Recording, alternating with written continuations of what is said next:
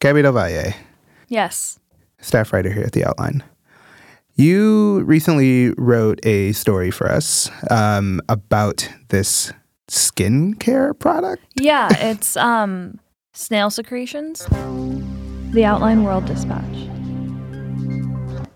They've been used in Korean skincare for a couple decades, but in the U.S., the snail mucin craze is pretty new. Mm-hmm. Hi, it's Julie. Welcome back. Today I want to talk about one product. It is this Advanced Snail 96 Mucin. Hello Princesses! Today I'm going to be talking about the COSRX Advanced Snail 96 Mucin Power Essence. It's the Snail mucin power essence. Okay. Oh, I'm so nervous. Why is it so new? What's different now? Americans love K-beauty. Mm-hmm. All of a sudden, Americans are very into skincare in a way that I think they weren't in years prior. Okay, so you brought in a bottle Yes. of this stuff. Yes, it's from a Korean brand, it's COSRX, I think. RX, prescription. Mm-hmm. COSRX. It is 96% snail secretion filtrate. Can I see it? Yes, you may. All right, so I'm holding the bottle. It's about, let's say, kind of a little bit larger than a bottle of hand sanitizer. And sure enough, Snail Mucin Power Essence, 96. All right, so for people that have no idea what is mucin, can you break that down? Yeah, so when snails crawl around or get agitated, they leave behind some slime. The mucin is that slime, also known as mucus, secretions, slime. It's mostly let out when they get agitated. Mm-hmm. They have to be put into, there are several ways that you can extract it from snails. Some of them are harmful. Other ones are allegedly not harmful. So you can dunk the snails into salt water, but then they die. Wow. Or you can dunk them into vinegar water and they also die. Mm-hmm. Or you can do what a lot of skincare companies do now and either put the snails in a machine or have them crawl around a room, which I think is just a bigger machine. Right. And I don't really know what happens in there, but there's a net or a tarp or something, right? Mm-hmm. And they crawl around for about 30 minutes, an hour, I don't know.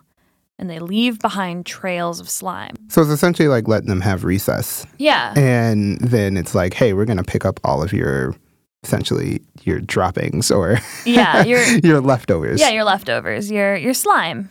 So you mentioned a little earlier, and you said K-beauty is super popular in the U.S. right now. Yeah. Was there a big moment where you saw this turning point happen where all of a sudden now snail mucin is everywhere? I would say it was a couple years ago, but like 2015-ish, there were all these trend pieces about it, but there are still trend pieces about it today. I think it's one of those things where people are like, this is a crazy thing to put on your face, and it works. Mm-hmm. Because there's also bee skincare and snake venom skincare.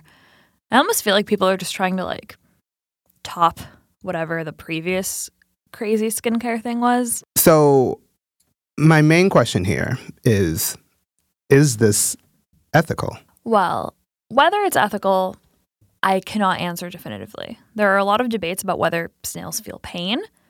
The snail farmers I spoke to 3 snail farmers. 2 of them don't produce mucin, and they're here in the U.S. There are only about 3 snail farms in all of the United States right now. And then I spoke to a snail farmer in Poland who told me that the snails that he raises on his family's farm are not hurt by the process, but that they can't do it too often because then it would hurt them. So he said after they go to this snail mucin extraction facility, they go back to the snail farm and they roam around and they eat their greens or whatever for 2 months. They have to have downtime, he said, for them to regenerate. I'm not sure if he meant that it weakens them or if he just meant for them to create more slime. Okay. I mean, I guess since I have this here in my hand, I should try this. Yeah. Do I need water to do this? No, Can I just throw it on my face? Yeah, you should. Do you have hand sanitizer? Because, I mean, I don't have hand sanitizer the human keyboards on are me. gross. We could do it together. Oh, man. This is goopy. Ugh. Yeah, I told you. It's ugh. Yeah, dude. I don't like the way this feels. Yeah, you just put a thin layer of it on your face Okay. and you rub it. Oh, my God. Here, I'll do it too. Solidarity. Here, listen to this. Ew. Oh, my gosh. It's very, the consistency is so sticky. I feel like I should have taken my glasses off first.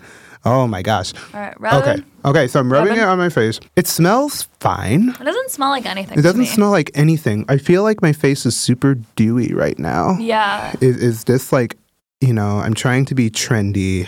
It's supposed to like help fill in fine lines and like help with skin discoloration. I guess it will help with my aging skin. I'm not sure if I can say I'm a believer yet, but I feel will. like it probably takes more than one use, but okay.